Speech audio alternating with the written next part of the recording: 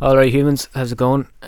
It's been a good while since I've put an episode of this out, but I decided to take a break from the Psychic Self-Defense series to do a quick episode on liquefied natural gas, LNG.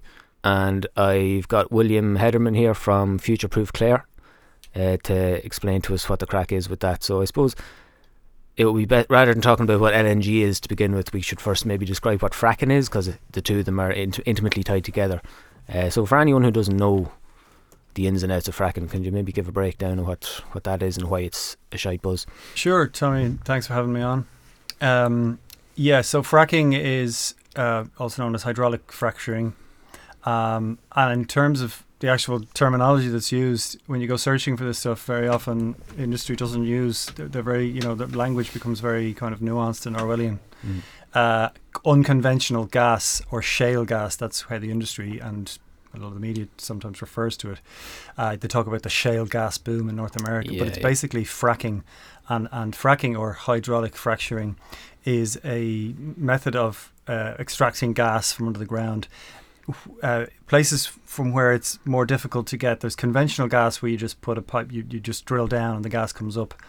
Fracking is in shale rock, so the gas is trapped in rock, and the company drills down. They actually drill down vertically and then horizontally. So they drill down through quite far down through aquifers, through water tables for drinking, which are used for drinking water, and then down into the gas deposit, and they pump down huge quantities of water, sand, and chemicals in order to fracture the rock in millions of small fractures, and that releases the gas, and the gas comes rushing back up into the pipes and comes back up through pipes which are running through aquifers. It's very important, again, through the water table and back up.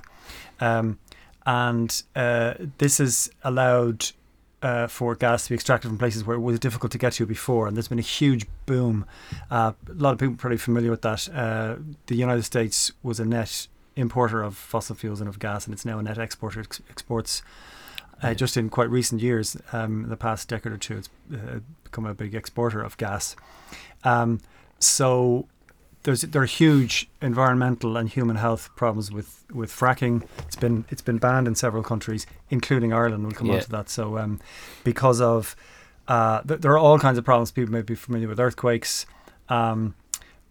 but the big issue really is the contamination of the water supply, because ultimately the pipes are cased in concrete, but concrete, they're always going to leak sooner or later. Any engineer will tell you that they can never actually be secure forever. And there's been a lot of contamination of water, and there are various other emissions and air pollution and all kinds of problems from fracking. So several countries have banned it, including Ireland. So since it's already been banned here, and I'm sure a lot of the people listening to this podcast will probably already be aware of it, but I just thought it was important to bring it up in case someone's listening who doesn't know what it is. But why are we talking about it again then, since it's already been banned here in this country?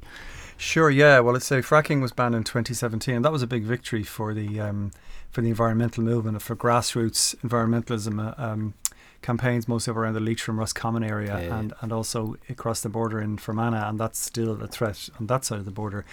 But that was a huge victory, and Ireland is one of very few countries that has banned fracking. But now there's the possibility that we will import fracked gas from the United States. And LNG, that brings us on to LNG. LNG is liquefied natural gas. And again, that's another relatively recent, it's an even more recent development in technology, more recent than fracking. LNG has just come on again about the last decade or so. Liquefied natural gas, where previously gas had to be transported through pipelines. So you couldn't transport gas, say, from North America to Europe. But now gas can be transported basically anywhere around the world in huge tankers. They liquefy the gas and cool it down. It's cool a lot, and it's condensed to 1/600th of its volume. So it's a huge, it's a lot more gas fits into small space. So they can bring quite a lot of gas in a tanker. The tankers are among the biggest ships in the world. Some of them are 350 meters long. It's really incredible. Yeah, So that's what's proposed for the Shannon Estuary. That's the most prominent project, and there are several other proposals. But so that would be a landing station for these ships. That's right. So that's Shannon LNG. So just to finish, sorry about the LNG, and then when it's transported, it's condensed and liquefied, and it's put into ships. It goes across the ocean, and then when it gets to the other side, it's regasified and goes into pipelines. And that's key. There are a lot of stages in the process, and that's key. We'll come back to why LNG is actually so harmful for the climate. That's kind of relevant. But the proposal for Shannon LNG, which was the first LNG proposal for Ireland, which first got planning permission in 2008, and this is in County Kerry. So on the Kerry side, I live in Clare, and across the estuary, the Shannon Estuary. From us in Clare is North Kerry. It's around between Tarbert and Ballylongford. And the proposal, as I say, got planning permission in 2008, and the company that was involved, Hess, a US corporation, they eventually pulled out. And somebody kept it going and reapplied for planning permission. And On Board Planola extended planning permission because planning permission only lasts for 10 years, so they extended it in 2018. And they actually broke their own rules in doing that. They was very sloppy. But like a lot of state agencies and bodies, quite often very kind of favourable to big industry.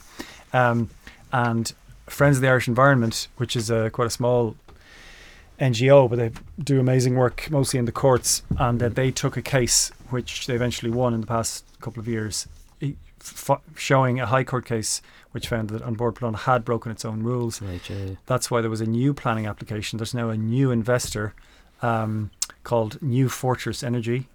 Great name. It's obvious with names like that. We also have Predator Oil and Gas. What? Are you serious? Yes, there's an oil and gas. They're brand new. They're just in the last year or two. Predator. That's a statement, isn't it? Jesus It Christ. really is. Yeah. They're not holding back. And I suppose if you think about who they have in mind, it's not local communities or the environment or anything they're thinking of there. It's all about investors. I suppose with names like Predator and New Fortress, that's who you're thinking of. Your investors. But New Fortress Energy is owned by the US billionaire Wes Edens. He's actually the owner of Aston Villa Soccer Club, and he owns some other big sports teams in the US as well. But so New Fortress has a new proposal, and they just lodged planning permission just there in the last few weeks in September. I think it was September 2021, and a few of us from Future of Clare and Schliella, from 4 groups altogether, we occupied the site there in September, just going to coincide with the planning permission being lodged. The other groups are Schliella, which is great if people are looking to get involved in environmentalism. There's an anti-capitalist environmental campaign with members all around Ireland, Schliella, and also it's ourselves in Future Proof Clare, and an international group called Shale Must Fall, and then also a local group, Future Generations Kerry.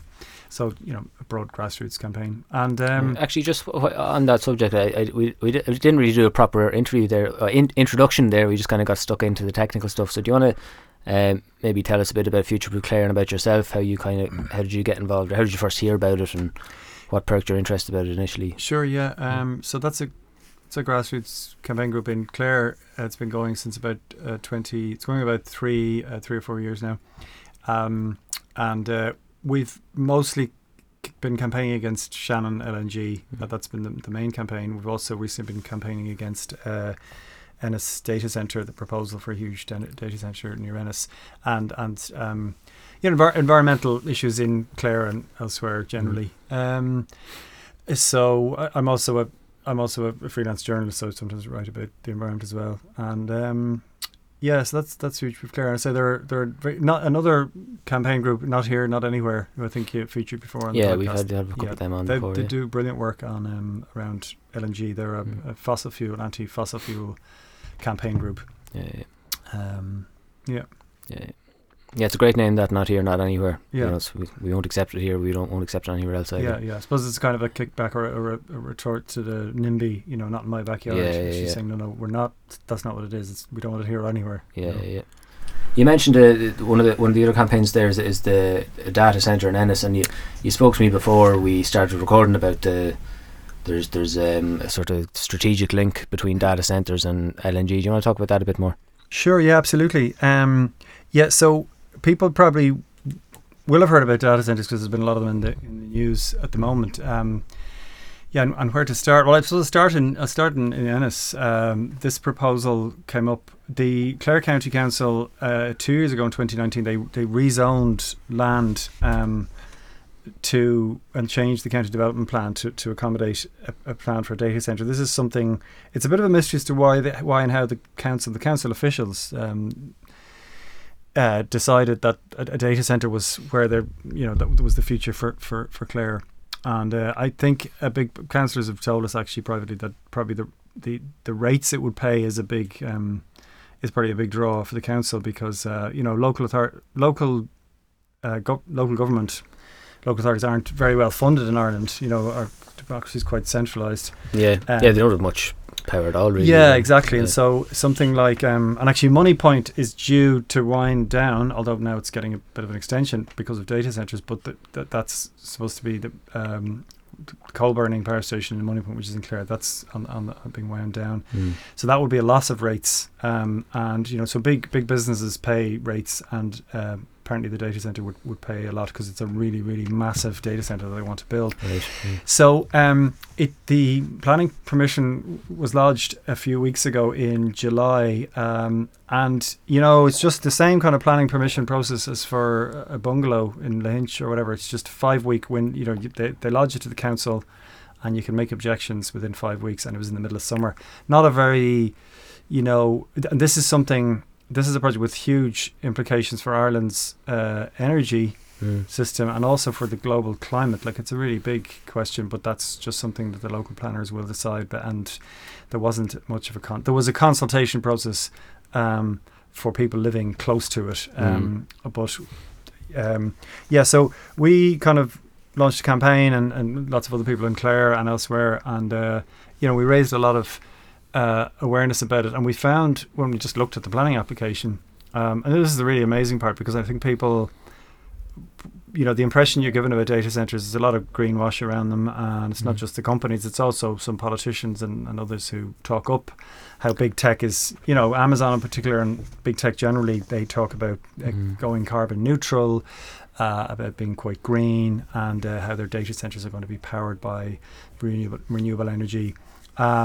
And they invest here and there in renewable energy in a way that they can make it sound like that's what they're doing. But actually, if you look at a lot of the data centres in Ireland are like the increase in data centres is resulting in a ramping up. We're actually now starting to burn more fossil fuels rather than fewer. And the case for Shannon LNG is becoming much stronger because of data centres. In the case of Ennis data centre, the electricity, we actually had to check and double check and checked with engineers, and we found out we were right. We couldn't believe the figures involved. So the proposal for Ennis, first of all, the size would be about the size of 17 soccer pitches. That's how big. Warehouses, 6 data centres, and various other buildings, including gas turbines on site. So it's a 200. The electricity. The electricity consumption, so the load basically will be 200 megawatts. Right. Now, a lot of people wouldn't know how much that was, but that is the equivalent to the amount of energy consumed by about just over 200,000 homes. So that's one data centre would consume as much electricity as 200,000 homes. That's all the homes in Clare, Kerry and Limerick combined. I thought you were going to say it would be as much as the town of Ennis. Yeah, it's far greater than that even. It's amazing. Yeah, that's mind blowing. It really is. Yeah, I mean, that's about 10% of all the homes in Ireland. So actually, I mean, for example, if every household in Ireland just hypothetically got really serious about their own sort of energy and thought, right, we have to do something about the climate. Let's reduce our own energy use at home, and everyone reduced their energy by 10% in every household in Ireland. That saving will be wiped out by that one data centre in terms of electricity consumption. And we're not talking about one data centre when we look at it nationally, though. They're popping up pretty rapidly. Yeah, I mean, there are 70 operational already, and there are plenty more kind of in the pipeline. Yeah, so just to stick with energy data centre before I forget. So then that's the electricity consumption. That's broken down 60% of that. I think 40% of that would come from the grid. So that's taking electricity off the national grid, which is already under a lot of pressure, and that drives up our emissions. And then secondly, the other 60% of that electricity consumption in this would come from on-site gas turbines. So that's basically a new gas-burning power plant that they're building in with the data centre. But I mean, that was, before we started campaigning and raised awareness around, nobody was really aware and clear that that was what was happening. And local authorities are, the local authorities are kind of operating. There isn't really a national picture being taken into account. The climate, environment, energy usage. They're just thinking locally, thinking, there's rates, and of course they think, there'll be jobs, there'll be investment. Now, data centres in practice employ very few people, but that's it. Do you know what about that? Like the numbers around that, because I have seen that come up a lot. I've seen the renewable energy argument that they're going to build a solar farm on the roof or whatever, and then also that they'll provide direct employment and indirect employment for the area. But what? Yeah, my understanding of data centres is like that. They don't actually need a very big. Yeah, I mean, data centres that exist already employ just a handful of people, very, very few. Now, it's with a lot of this stuff, it's very difficult to get solid information, because the planning application and the PR, around the media kind of coverage and that of the spin around Ennis Data Centre was talking about couple of hundreds. I don't have the figures in front of me. A couple of hundred jobs. They are proposing to have what they call a vertical farm on site. So this is a way of using there's a lot of excess heat. The reason they use a lot of energy and also need a lot of water. By the way, the Ennis Data Centre would use, on hot days when the temperature is 26 degrees or higher, so on a warm day, they would use 500,000 litres of water per day. And again, that's about 40%, nearly half of the water usage of the whole town of Ennis. And that would be treated water they'd be taking. So they're huge users of energy and water, and that's to cool the servers. Both electricity and water are used to cool the servers, and so there's they're sucking out warm air, and in some of the countries in Europe there's a lot more tighter regulation of big tech in general, and in relation to data centres, they're usually made to supply that warm air to a district heating system or whatever. Now, that hasn't really happened in Ireland so far, but that's something that some people are calling for. And so that is part of the proposal in Ennis. To redirect the air into a vertical farm. So this sounds like sort of hydroponic. You'd have this basically indoor growing, and they'd be growing food. So of course the planning application and the press release about the ministers and talked about how they'd employ these people and they'd grow all this food, and it's a kind of greenwash, to be honest, because overall it's a climate disaster and environmental disaster. But that's they put those things in there, and so that helps them to bring up the job numbers and that. Yeah, that paints a fairly utopian picture, all right. That the data centre will have plants growing out of it, and it's all like a circular system. But it does seem like it would probably be a tokenistic gesture, really. Yeah, on balance, I think and people tend to politicians who are in some cases cheerleaders for big tech. We've seen that quite a bit in the recent controversy, and also in the media and elsewhere. Will pick up on this stuff and in quite a simplistic coverage and say, oh yeah, they're doing this and they're doing that, and the greenwash can really work quite well.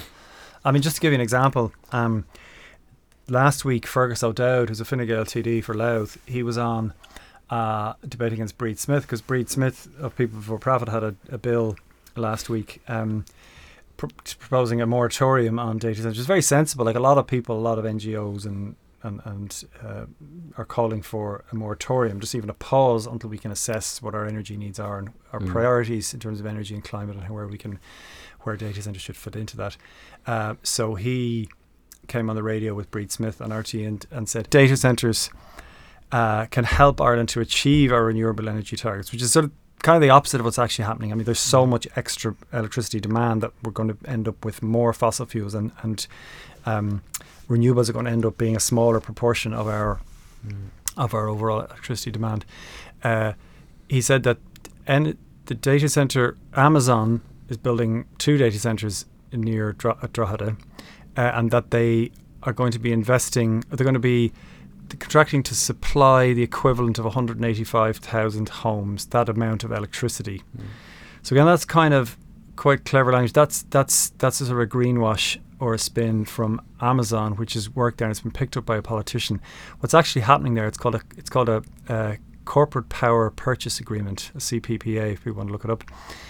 So what's involved there is basically that Amazon, in this case, buys into a wind farm. So if you're building a wind farm and I'm Amazon, I just come along and go throw a load of money at you and say, we'll buy that renewable energy. That allows, it allows, I mean, I don't want to be too cynical, but I think the greenwash element is a big one there, because it allows the big tech firm to say, hey, look, we're using renewable energy. But what it means in practice is that those wind farms are being built anyway. There's no shortage of demand for wind. We're all trying to, the government is trying to move us over to wind. There are wind farms, and there's a limited number of wind farms that are going to be built, because there's opposition to wind farms, and there are issues with wind farms. There's an inherent, it's not enough to just say we'll just build loads and loads more wind, because now the next plan is to build huge amounts of offshore wind, and that's great in a way, but they're building wind turbines, manufacturing wind turbines, and planting them in the sea. There's a certain amount of environmental destruction there, and it's balanced. You can say it's balanced out with how it reduces our carbon emissions. But if we're increasing demand a huge amount, if we're increasing demand a huge amount, which is what's happening, then that sum doesn't really work anymore. And what's happening with, say, Amazon, to go back to that example, is those wind farms that Amazon is buying into there, they were being built anyway. And if Amazon wasn't building big data centers and taking the electricity supply to power their data centers, those wind farms would be powering homes, electric cars, schools, street lighting, small businesses, everything else. So what's being said by what the companies are saying themselves and what the politicians are saying is that Amazon are building a wind farm, when in reality they're buying into a pre-existing wind farm. Exactly. And even if they were building it themselves from scratch, it still wouldn't balance out the power that they're going to be using.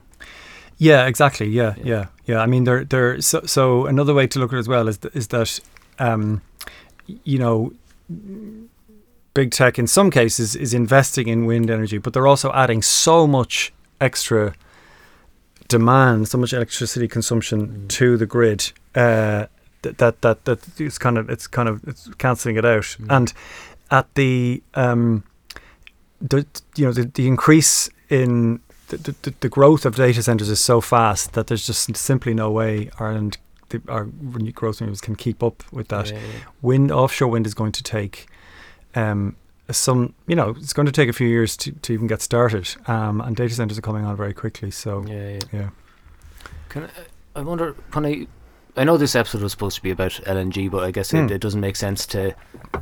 We have to put that in its proper context, which involves talking about power consumption, and we can't talk about electricity consumption without talking about data centers. So we should stick with it a bit longer. I think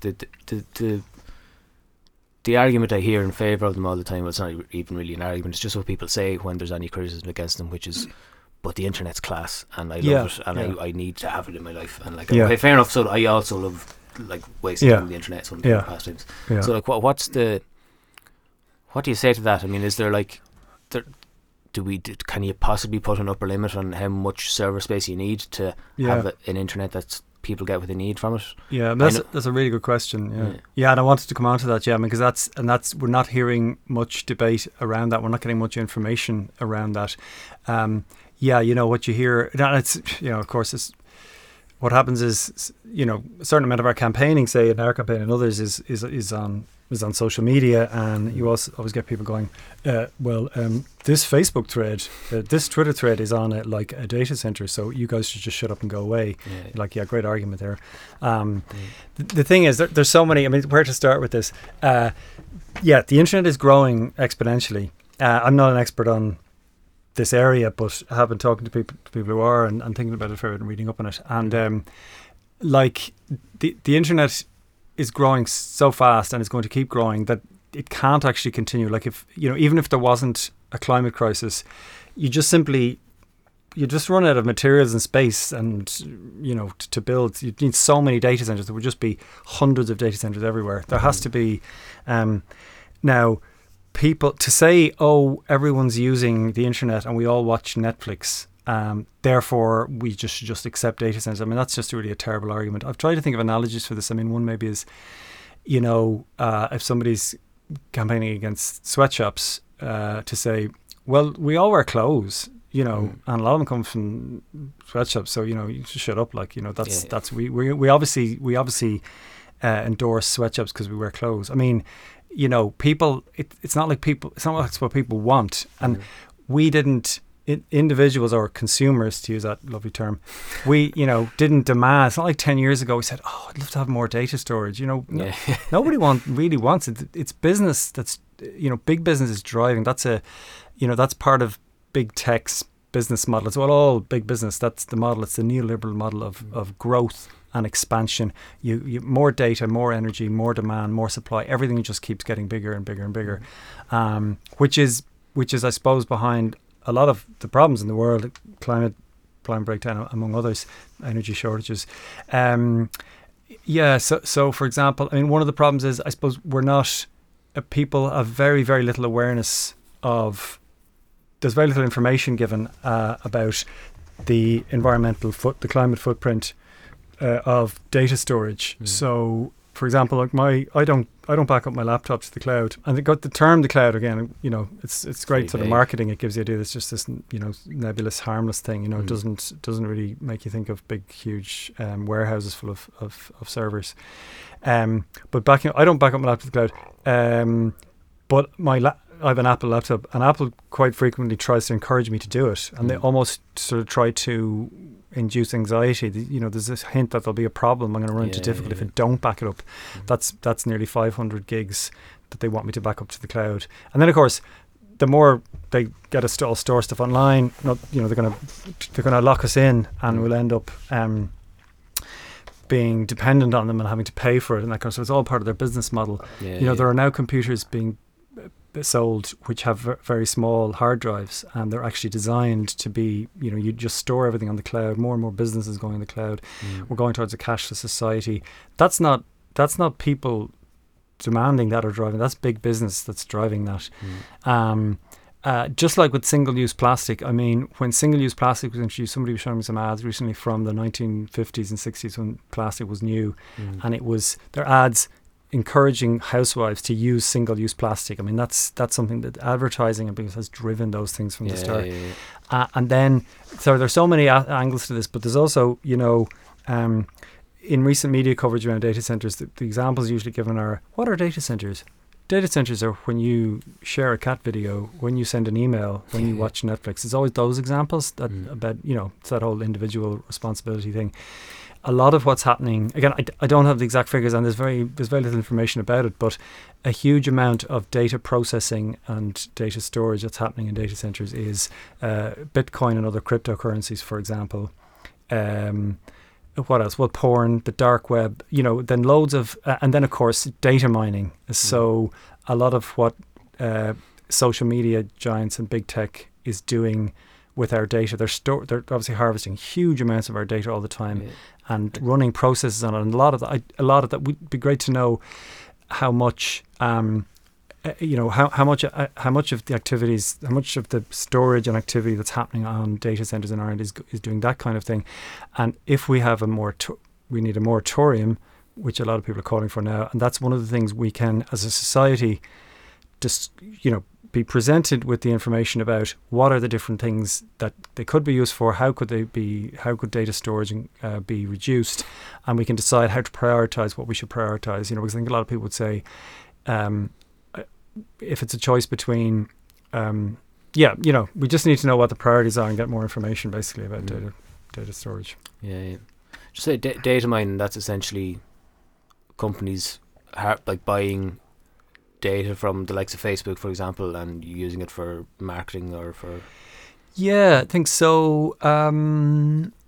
Data mining, I suppose, is kind of a very general term, but companies like Facebook, for example, harvesting and storing your information and then selling ads off it, but they're I suppose Facebook and their partners and other companies running analysis of our data for in order to make profit off it for advertising and running their algorithm and that kind of stuff. Yeah.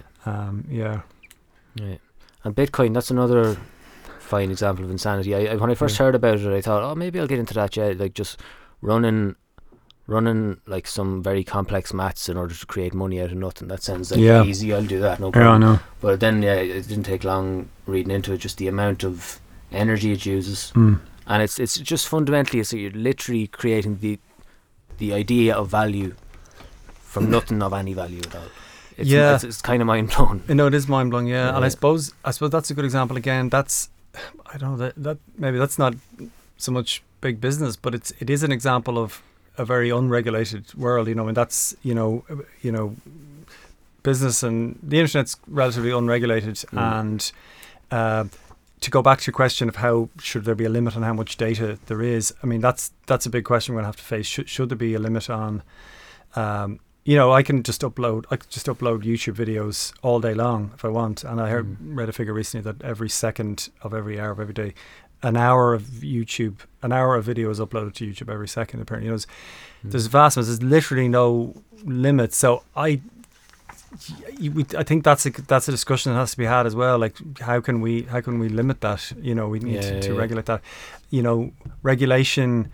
Freedom from regulation is a big in the kind of consumerist neoliberal world we live in. That's what's cool. But we maybe need to. Yeah, when I hear the word regulation, I'm kind of thinking, I'm hearing anxieties around freedom of speech and freedom of expression and just freedom to act, I suppose. But what do we mean when we say regulation about stuff like that? Well, again, I'd say again, I'm not an expert on this, but I think this is something that that people in Ireland and elsewhere, and politicians in the media and engineers and whoever else we can debate, and we need to be provided with information about it, and there can be a discussion about what how we can approach this. Like how can we I don't know, can you put a limit on YouTube?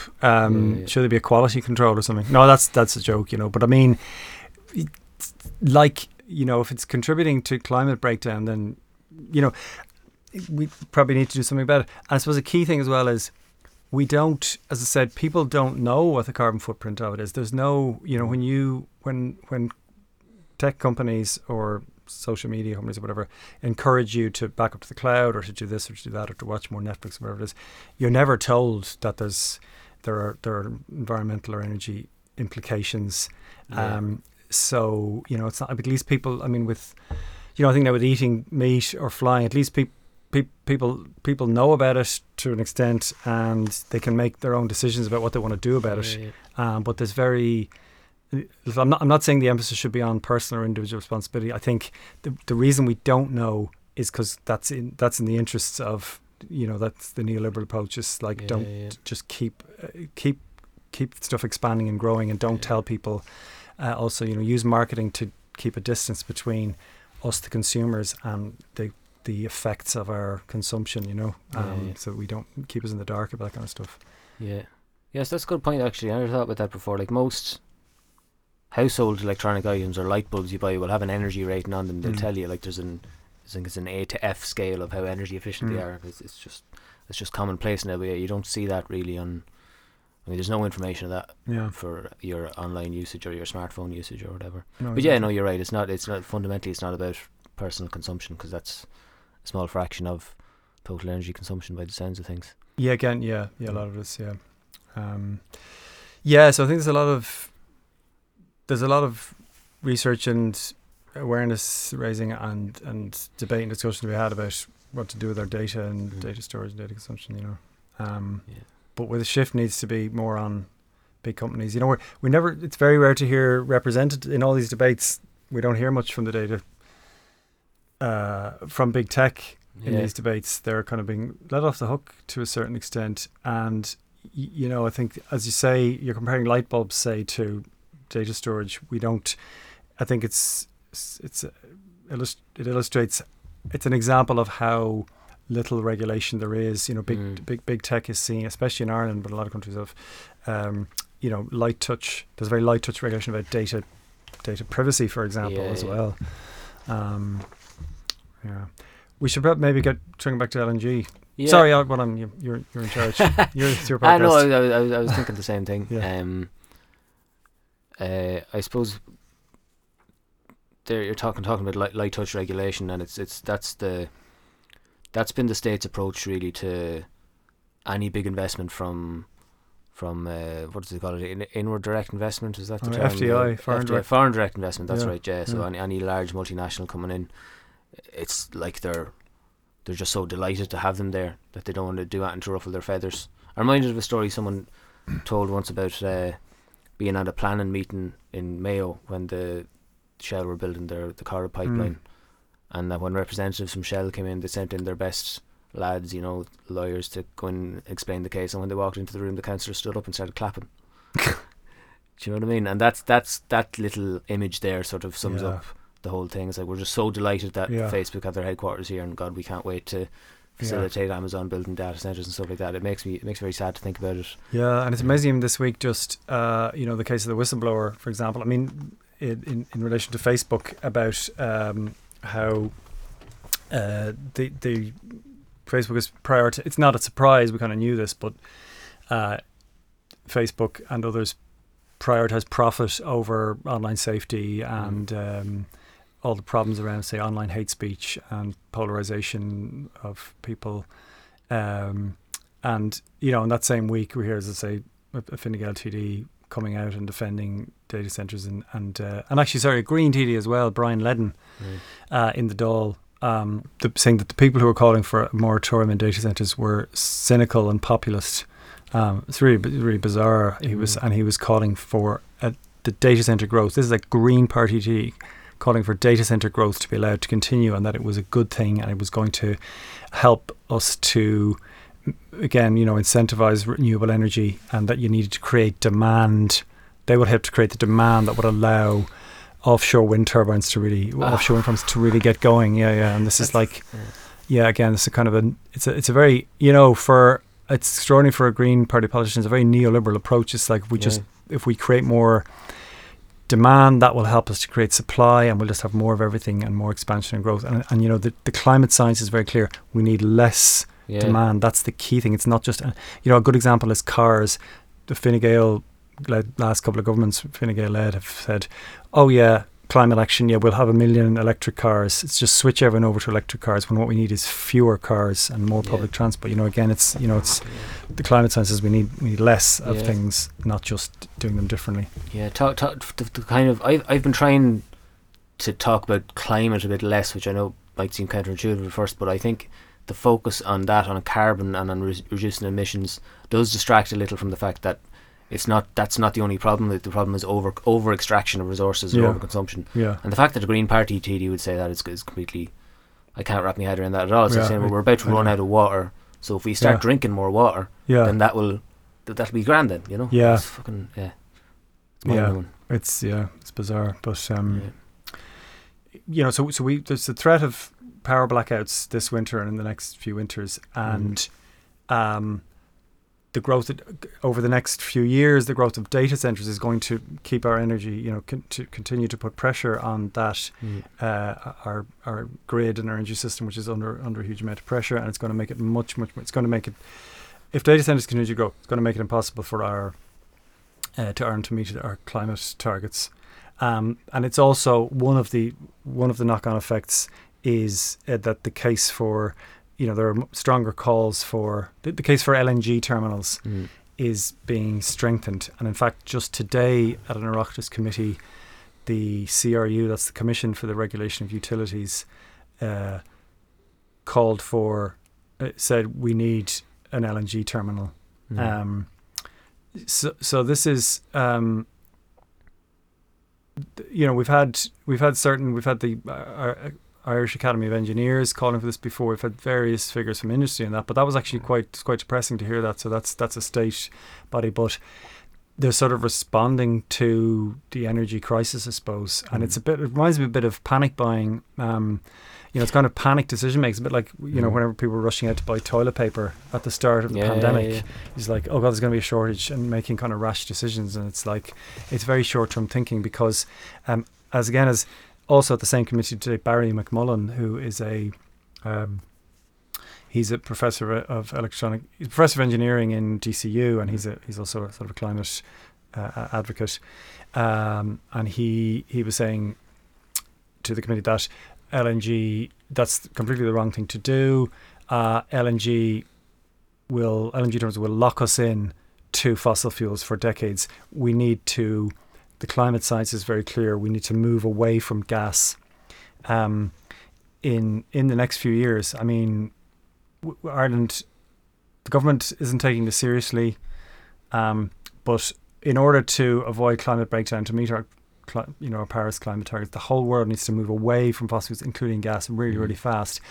There's a myth put out by industry, and a lot of governments, including in Ireland, also, have signed up to this, that gas is a transition fuel or a bridge fuel, and it's not. The climate scientists are very clear now that peer-reviewed science that gas, any kind of gas, is at least as bad as coal or oil because of upstream emissions. So that's not just measuring the carbon emissions from burning the fossil fuel, but in the case of gas, when it's being extracted and transported and processed, there's leakage all along the way of methane. And the thing about methane is that methane is much, much more harmful as a greenhouse gas than carbon. It's in the first 20 years after, this is going to the IPCC now, and the Intergovernmental Panel on Climate Change. The IPCC, according to them, in the first 20 years after it's emitted, methane is 86 times more powerful as a greenhouse gas, as a heat-trapping gas, than carbon dioxide. So it stays active for a very long time, basically. Well, so no, it doesn't stay active for very long. It's a short-lived gas. Okay. Carbon dioxide stays in the atmosphere more or less forever, for thousands of years. Methane only lasts for a short number of years, but they're just comparing it. But it's much, much stronger. Okay. So in those first few years, one of the things that's sometimes said, for example, by the farming lobby about methane is, it's a short-lived gas, so we shouldn't worry about it, because cows emit methane. Right, but that's not the point. In the first 10 years and 20 years, it's very harmful, and that's when it matters. It's in the next 10 and 20 years that we need to really actually try to stop climate global heating. So gas is not a suitable transition fuel, and it's worse if it's LNG because there's more processing. It's being gasified, put in tank in ships. It's being liquefied and then regasified, and the worst of all is fracked gas. So just on the fracked gas thing and the LNG. The worst of all is fracked gas coming via an LNG, and then LNG is not as bad as fracked gas, but it's still worse than coal or oil. So it's worse than coal, even. Yeah, it's worse than even coal, and that's again Robert Howarth. Again, so I mentioned Not Hearing It Anywhere. If you go to their website, and you'll find briefing documents and information very well presented with scientific references about that.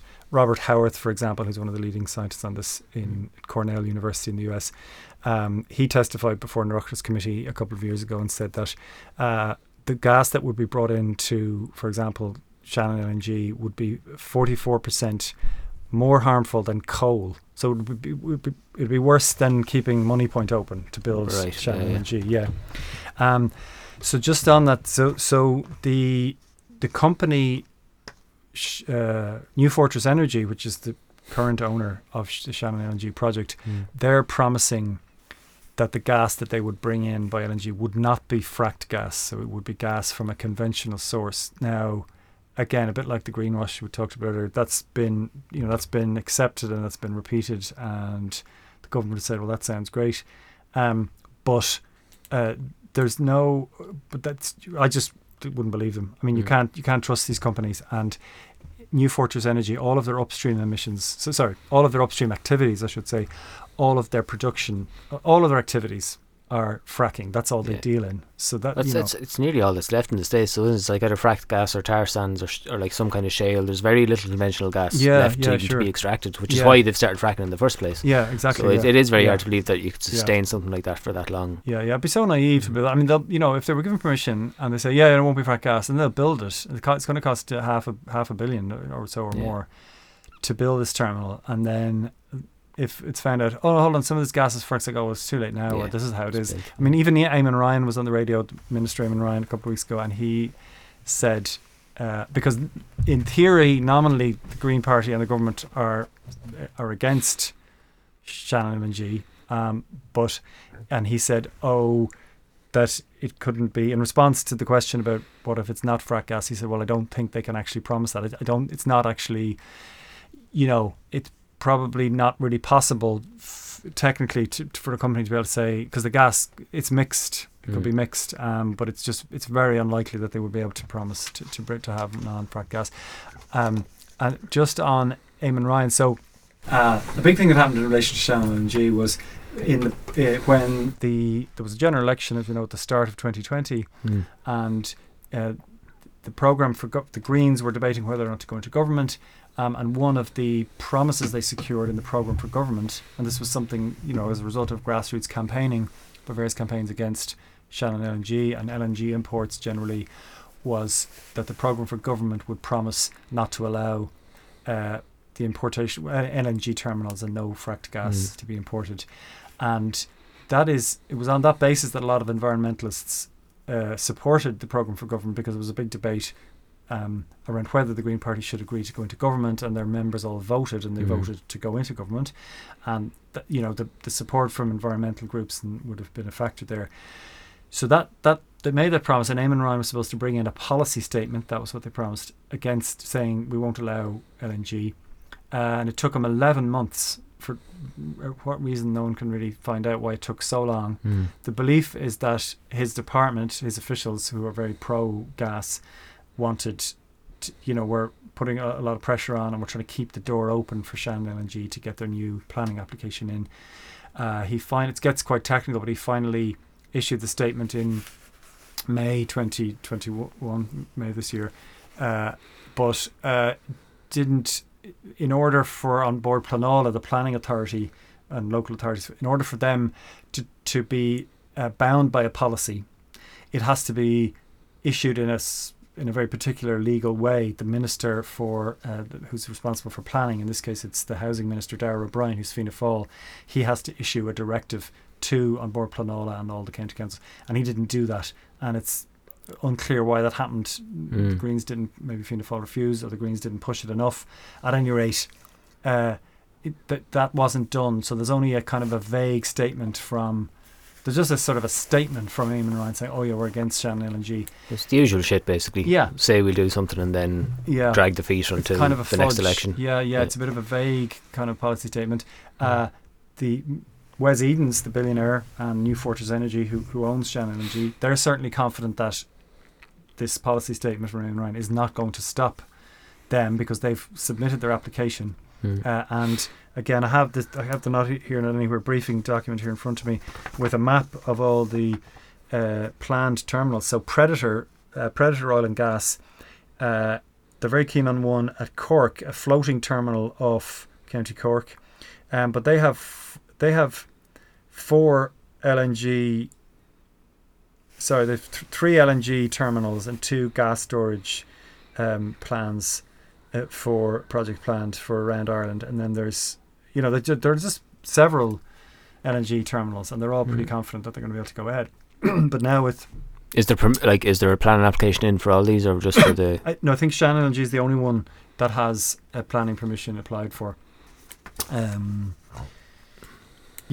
So it's also interesting to say, Eamon Ryan is saying, in theory, publicly, he's he and the Green Party and the government are opposed to LNG terminals, But Eamon Ryan, as minister, is defending a court case that it's one of the court cases that Friends of the Irish Environment has taken against Shannon LNG, and this is about a European Union list called the PCI. It's the Projects of Common Interest. So it's this list that the EU deems to be important projects that are important for Europe, and that will get fast track planning and get huge taxpayer funding. Right. And it would really help Shannon LNG to get built if it was on this list.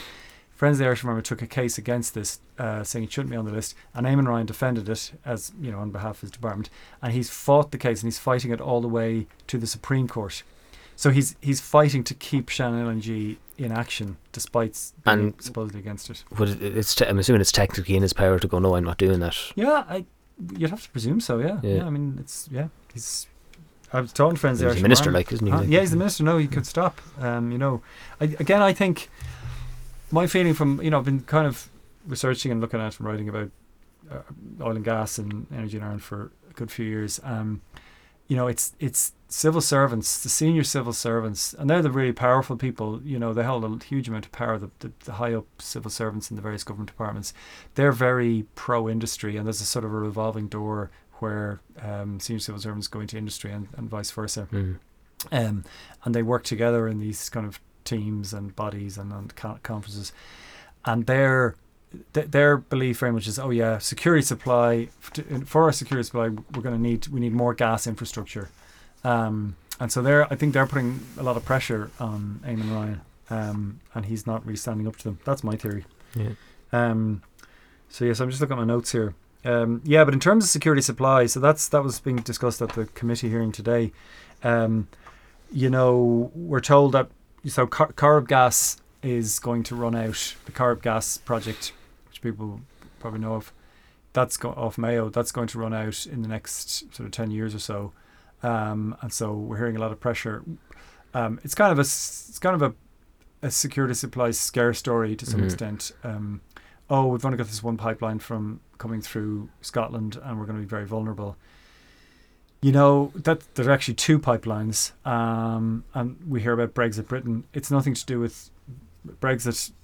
Britain being in or out of the European Union doesn't have anything to do with it. That Brexit shouldn't threaten that pipeline supply. It's gas from Norway coming through two pipelines from Scotland into Northern Ireland and onto the Republic.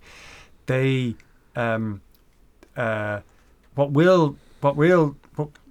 you want to talk about being vulnerable and security, climate breakdown, that's what's really, that's where we're really vulnerable, and that's what we should really be worried about. And also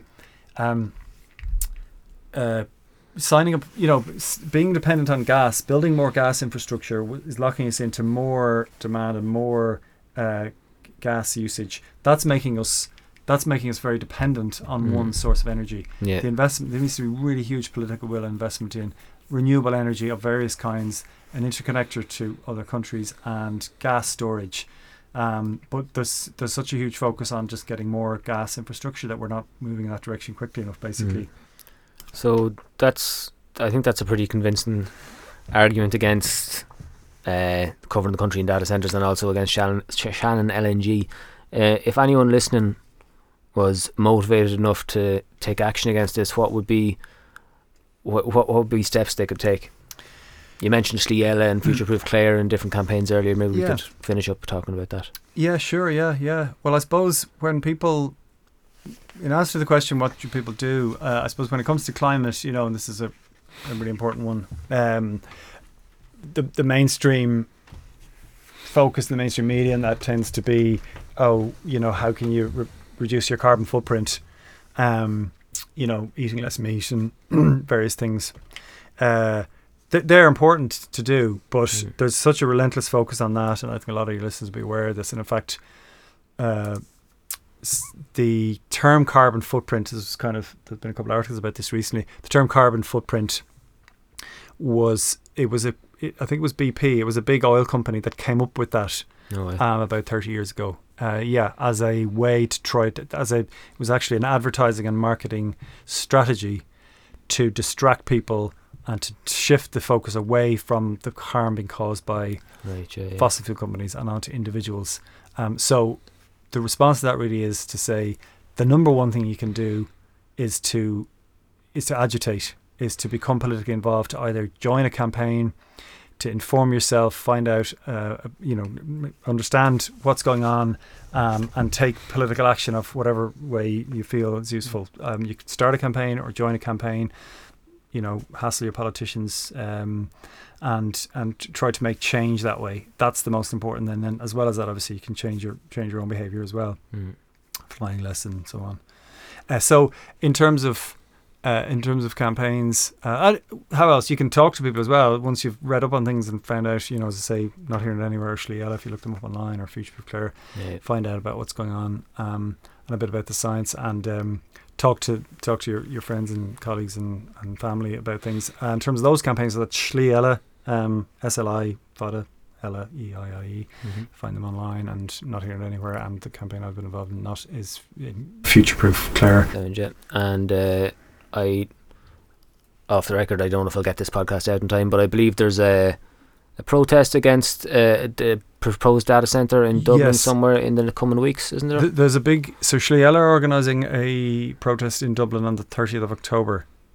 That's Saturday, the 30th of October. So it's a Halloween sort of themed protest, where I think people are going to dress up as vampires, because vampires are... it's kind of portraying, data centres as vampires because they're sucking up all our energy and water. So there's a Halloween tie-in. So that could be fun. Yeah. Could be a good entry point.